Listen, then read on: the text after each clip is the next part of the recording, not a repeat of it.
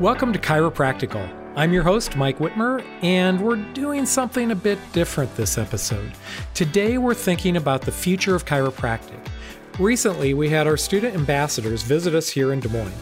We had a great time getting to know these newbies to the profession. We heard about their experiences as students and felt their excitement about their futures and the future of chiropractic. Mandy Swanson, NCMIC's Student Engagement Coordinator, spoke to 5 doctors to tackle 5 of the students' biggest questions. Mandy, before we delve into the students' questions, please tell us a little bit about NCMIC's Student Ambassador Program. Thanks for asking, Mike. The NCMIC Student Ambassador Program was created for students on college campuses to share NCMIC's resources. On campus, we have a junior ambassador and a senior ambassador. The junior ambassador is outside of their first year of college, and the senior ambassador is within their last year of college. Together, they work to share the resources on campus at different campus events. Thanks, Mandy. If our listeners want more information on NCMIC's student programs, check out the show notes posted with this episode. I'm betting everybody listening, no matter their level of experience, will find something valuable in the questions and their answers. So with that, Mandy, take it away. Eric asked our first question. What should I be doing in the last year of school to set myself up for success upon graduation? We've invited Dr. Edgar Everett with Evoke Chiropractic Coaching to tackle this question. I think that list can get pretty lengthy, but I think one of the things that can really solve that problem of all the things that are on the list is really simple. It is visiting at least 15 offices before you graduate. And the reason for that is because I think it's important for students to get a really clear picture of what it is they want to do when they graduate, whether they want to be an independent contractor, associate, or open their own practice, and then what style. Right? How they want to do it, what type of practice they want to open, how many people they want to see, technique and cash and insurance and all of that stuff. You can get a really good feel for that by visiting a number of offices and asking all the right questions. And visiting the right offices is really important. Kind of vetting, as a student, vetting the doctors that you're going to go visit, meaning are they near what I think I might want to be doing in practice? And going to visit them and really just kind of hanging out and shadowing and asking a bunch of questions and doing all the research to really put together a clear vision of what it is that you want to create after school. Great. Thank you for joining us today, Dr. Everett. Of course. Amy had a great question. How can I network with doctors I'd like to intern for and eventually work with? We asked Dr. Leah Dash, who is one of our first student ambassadors, to share her experience. Dr. Dash is with Alive Chiropractic and Rehabilitation.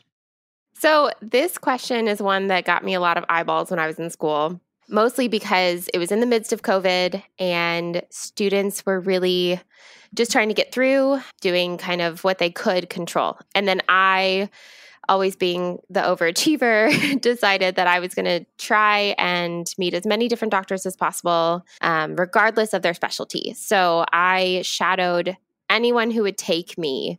So especially during that climate where many people were shutting down their offices, I even shadowed MDs. So I was told no, a lot of doors shut in my face, but I just kept reaching out. So I drove around usually about an hour radius from where I lived in Portland and would spend a day. And I'd say, can you take me?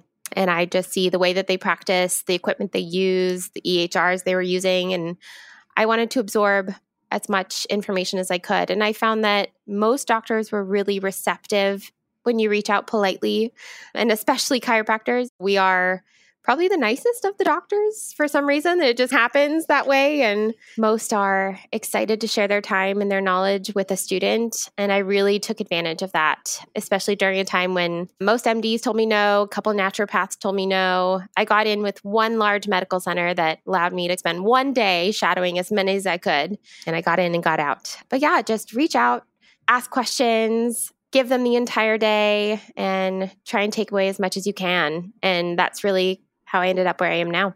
Great. Thank you so much for joining us today, Dr. Dash. Thank you.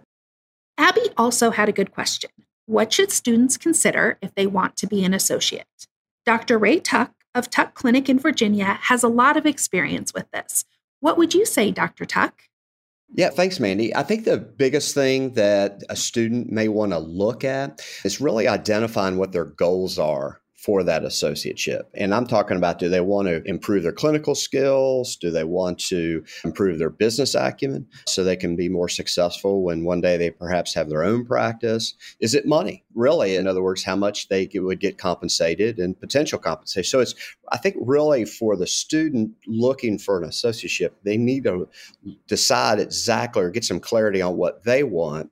And then a companion to that would be asking some great questions during your interview to make sure you understand what the hiring doctor is looking for. Because the important thing when you're trying to do any kind of relationship, whether it's an employment relationship or any other, you want to make sure that there's pretty good clarity between the doctor joining the practice as well. And some examples of that may be, or some questions that the students may be able to ask are, one, are you looking at expanding your practice so you can serve more folks in your community? In other words, grow the practice. Are you looking at transitioning out of your practice? Maybe you just want to work a little bit less. And so that way, the student doctor or the doctor that is applying for an associateship has the ability to understand, yeah, I can step in that role or not. But the important thing is that the hiring doctor, as well as the prospective doctor or the doctor that is looking for a job, have a good match there. I will tell you, as an interviewee, note that some of the doctors may not have full clarity of that on themselves. So I think part of when you're getting interviewed, you want to really ask those poignant questions to make sure that it's a good fit. The worst thing that I've seen over the years, whether it's in our group or across the board, is when there were certain expectations when they came in, and then those expectations weren't met from either side. So hopefully that can help folks as they look for a great associateship for themselves. Great. Thank you so much for joining us today, Dr. Tuck. Thank you. Hannah says, when should I start planning and how soon should I start making business decisions if I'm going to open my own practice? Dr. Stephanie Johnson of SC Chiropractic has some great advice. When it comes to business decisions prior to graduation, you want to consider two things. One, how much time might this project take? And two, will this cost a lot of money?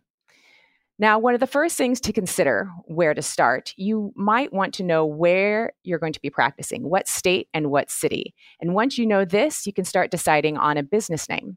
And once you figure out a business name, you need to see if it's available, because if it's not available, you're going to need to spend some time deciding what else you may want to call your business.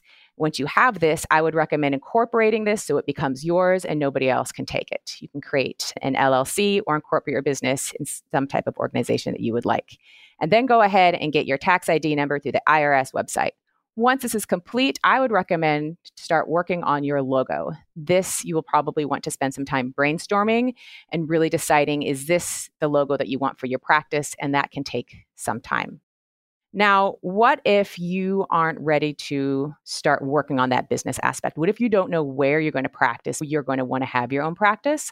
Then I would recommend to start looking at active care plans for your patients. When your patients are coming to see you, not only will you be treating them in your office, but you want to give them tools at home so they can start improving in between the visits.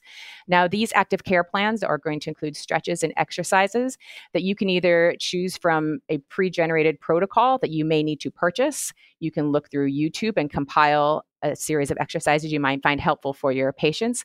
But this all takes time, and to do this homework now before you see your patients is really going to speed up the process once you're super busy in your practice and you want to give them active care plans. But if you're busy, it's really hard to give them the best element of that type of care.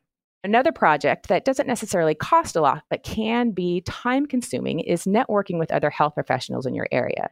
Not only would you like these health professionals to be referring you patients, but when patients come to you and they ask, do you have a physical therapist you recommend? Do you have a neurosurgeon you recommend, a massage therapist, or a personal trainer? You want to be able to give them a solid and referred source as opposed to saying, I don't know, look on Google. It would be great to give them a warm referral. Now, networking with these health professionals, you can work on inviting them out to coffee, send them a letter, see who you might resonate with. And you might network with somebody who you don't resonate with, and you will know that, and you don't ever have to refer to them, but you won't know this until you do your homework and really start meeting these other health professionals. Another project that could be a little costly, but is still very important for planning your business is creating your website. So first you need to figure out your website domain name. So for myself, for example, SJ Chiropractic, that website domain name was taken. So I found S. Johnson Chiropractic, and that was just fine. And I was happy with that. I bought that domain name, and then I worked on building the website.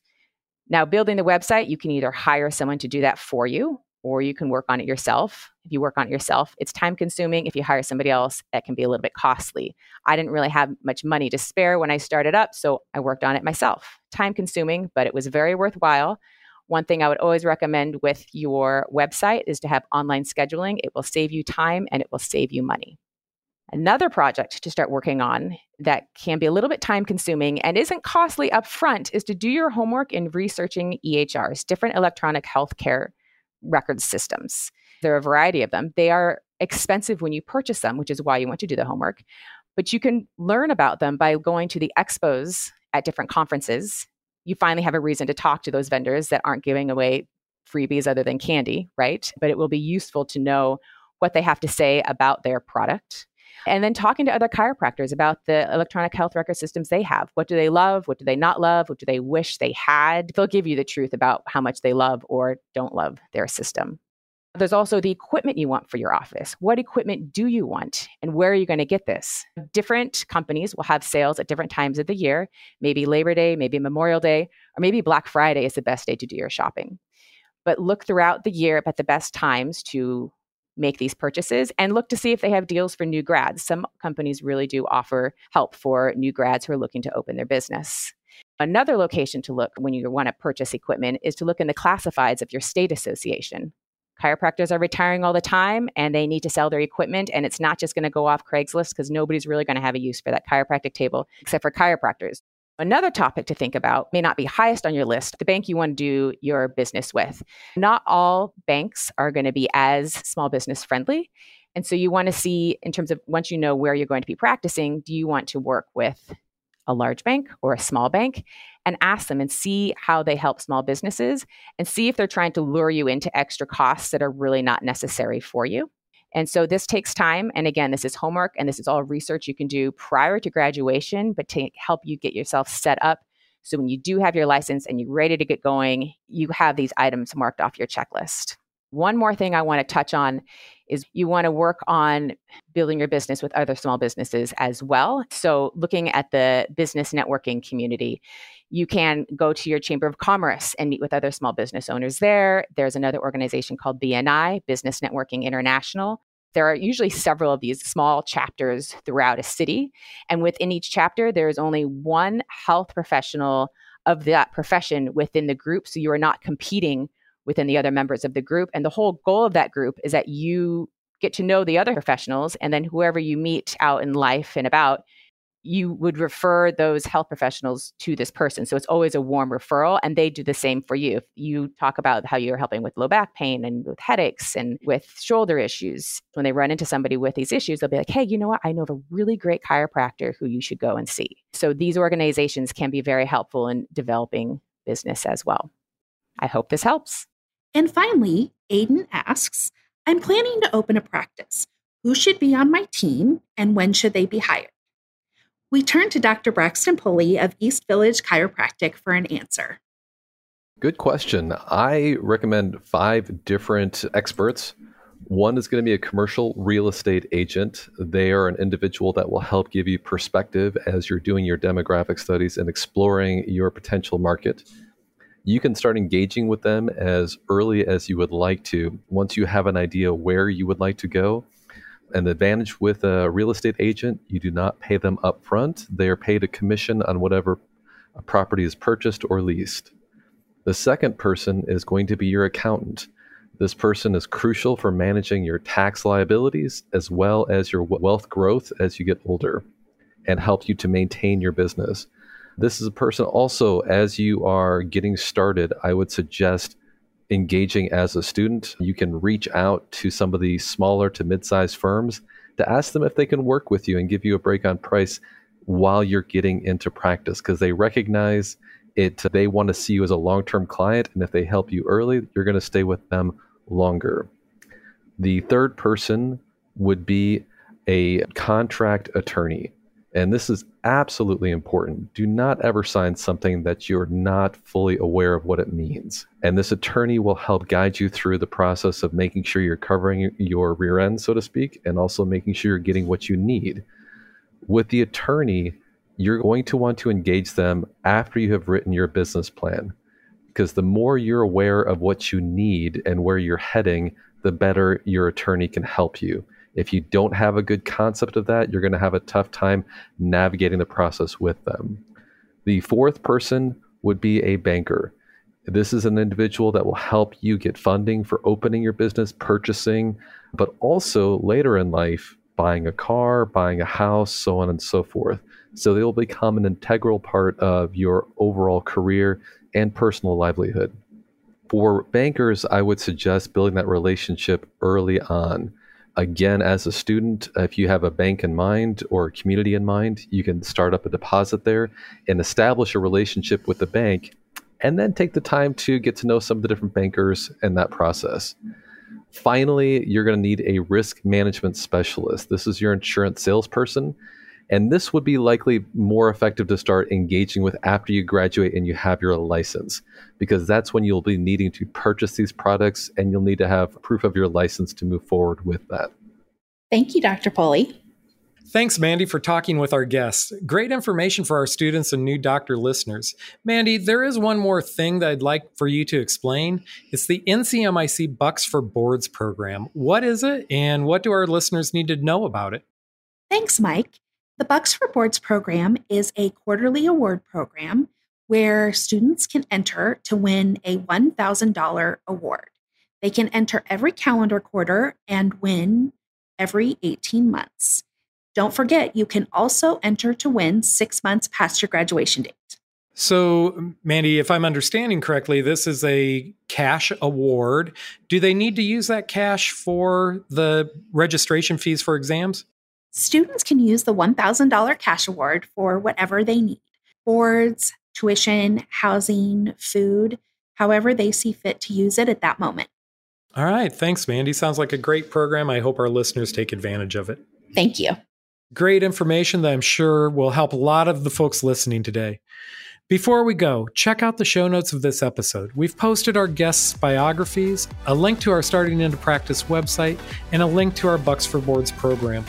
If you're a student and interested in becoming a student ambassador, please send us a note. We'd love to hear from you. If you liked what you heard, please give us a rating or review to help others find chiropractical. Thanks for listening, folks, and talk soon.